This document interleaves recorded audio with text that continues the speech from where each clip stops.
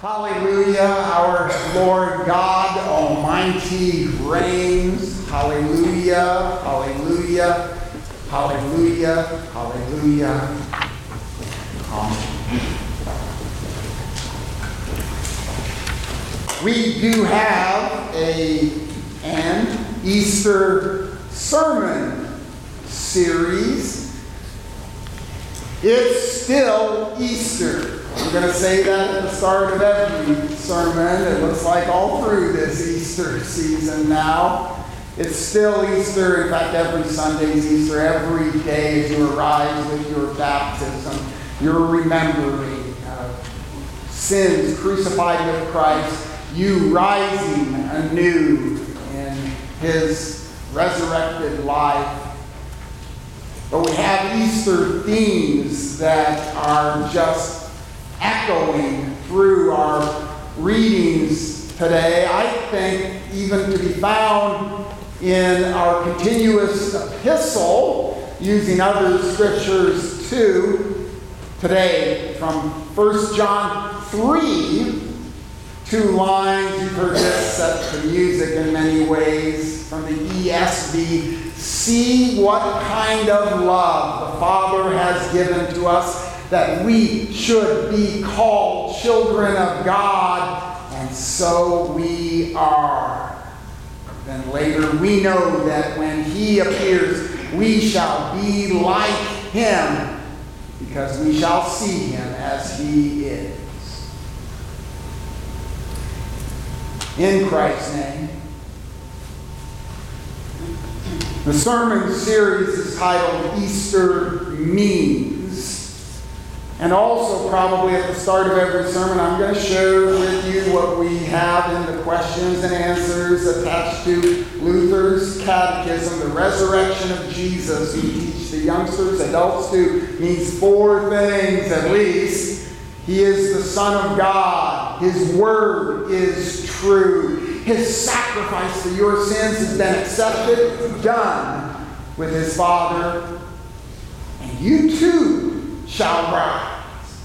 That last one, I think, is today's message in different words. Let me begin today by sharing with you a series of scriptures, all from Paul's letters, that have a common theme. First of all, Romans chapter 8, verse 18.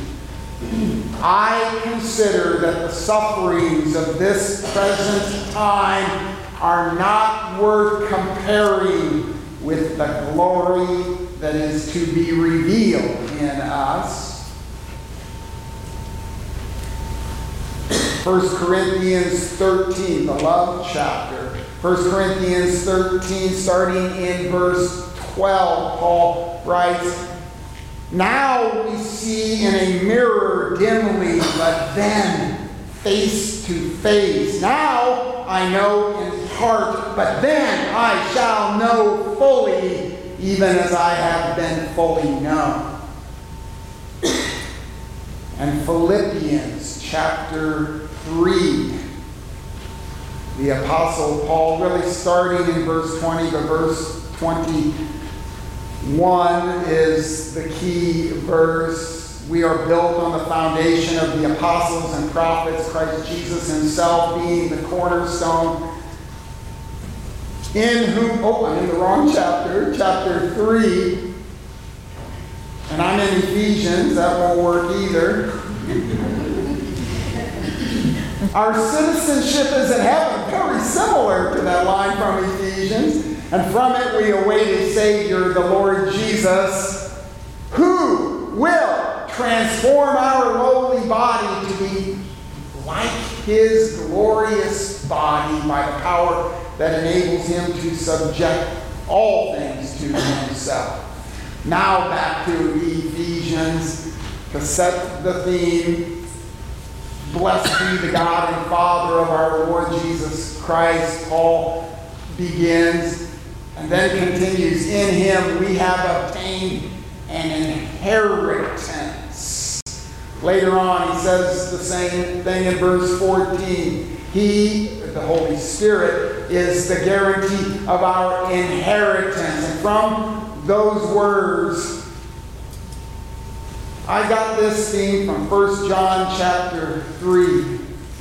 Easter means, indeed, an inheritance. Something in the future, all those verses resounded with this, something in the future for which we wait in faith and hope and eager expectation.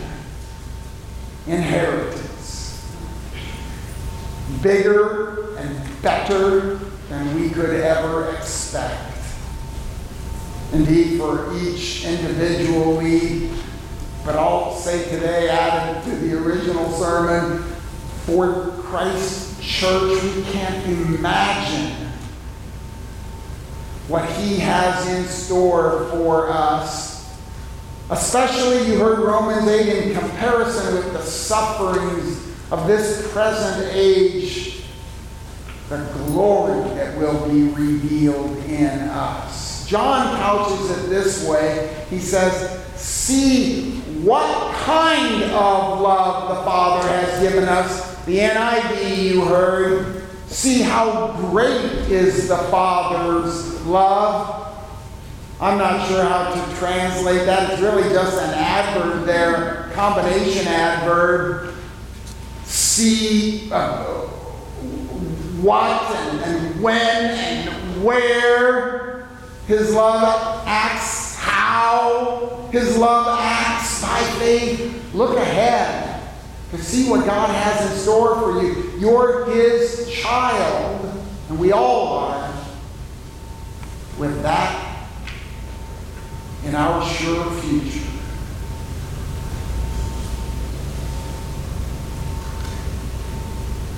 It is an inheritance.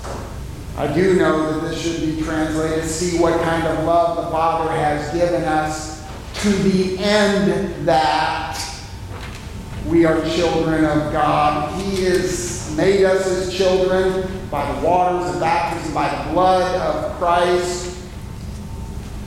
And we are being grown into his perfect sons and daughters by his love. Maybe a modern translation of that goofy adverb there could be, see what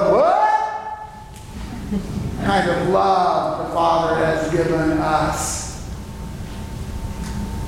A week ago I had in my devotions John 15:13. Jesus said, no greater love has a man than this, that a man lay down his life for his friends. The next line is so poignant. He said to his disciples, you are my friends. He was predicting the greatest love, to lay down his life for you. Paul wrote in Romans chapter 5, hardly would one die for a righteous man, but God showed his love for us in this, that while we were sinners, Christ died for us. Think of the most despicable person you can imagine. Maybe gathering with us today, we pray we never have violence in this room, but if a gunman came in, would you jump in front of that person? You might say, pastor, maybe, or some stalwart church member, but that person, Jesus did. And that person is you. Sinner, now saint, a child of God, growing in that love to perfection. Only by faith can we see and behold what kind of love this is. But there are revelations of it all through Scripture. I know I've shared before with you, as a former gardener, we just tore out our vegetable garden last week because it was going to seed. I planted a tiny little seed one time, and it grew from that little plant, that's an actual picture, to a huge okra tree. And if you've grown that vegetable, you know what I mean. God is showing you now what will be even greater. Indeed, I quoted to you Philippians chapter 3. Christ will transform our lowly body to be like his glorious body. As we see his healing in this life, his provision for physical needs, the miracle of the human body, Paul says we will have glorious bodies. Kids in confirmation class always ask, well, how old will I be in heaven? I don't know. But I do know it will be like Jesus. True, glorious bodies. Jesus ate, we heard from Luke chapter 24, with his body. There was touch. The Bible talks about singing in heaven. Indeed, a banquet. That comparison we can make beyond even what we can imagine. Scripture gives us seeds on which we can grow. And indeed, with that inheritance, there is peace and power. Knowing you are God's child with the greatest perfect inheritance, it changes what happens as you walk through the doors every Sunday, as you finish your devotions every day. Again, with the confirmation kids, I used to tell them when they used to know this name, imagine if you were the heir of Bill Gates. Who should I use for the younger generation now? I don't know. But no matter what financial problems you were facing, you would think, I've got resources to solve them. If you were a member of a church with a declining budget, you think, we got this. You have riches in heaven, the perfection of God, the peace that passes all understanding, and indeed, bliss and glory eternal. Paul does say in 1 Corinthians chapter 13, now I know in part, then I shall know fully, even as I have been fully known.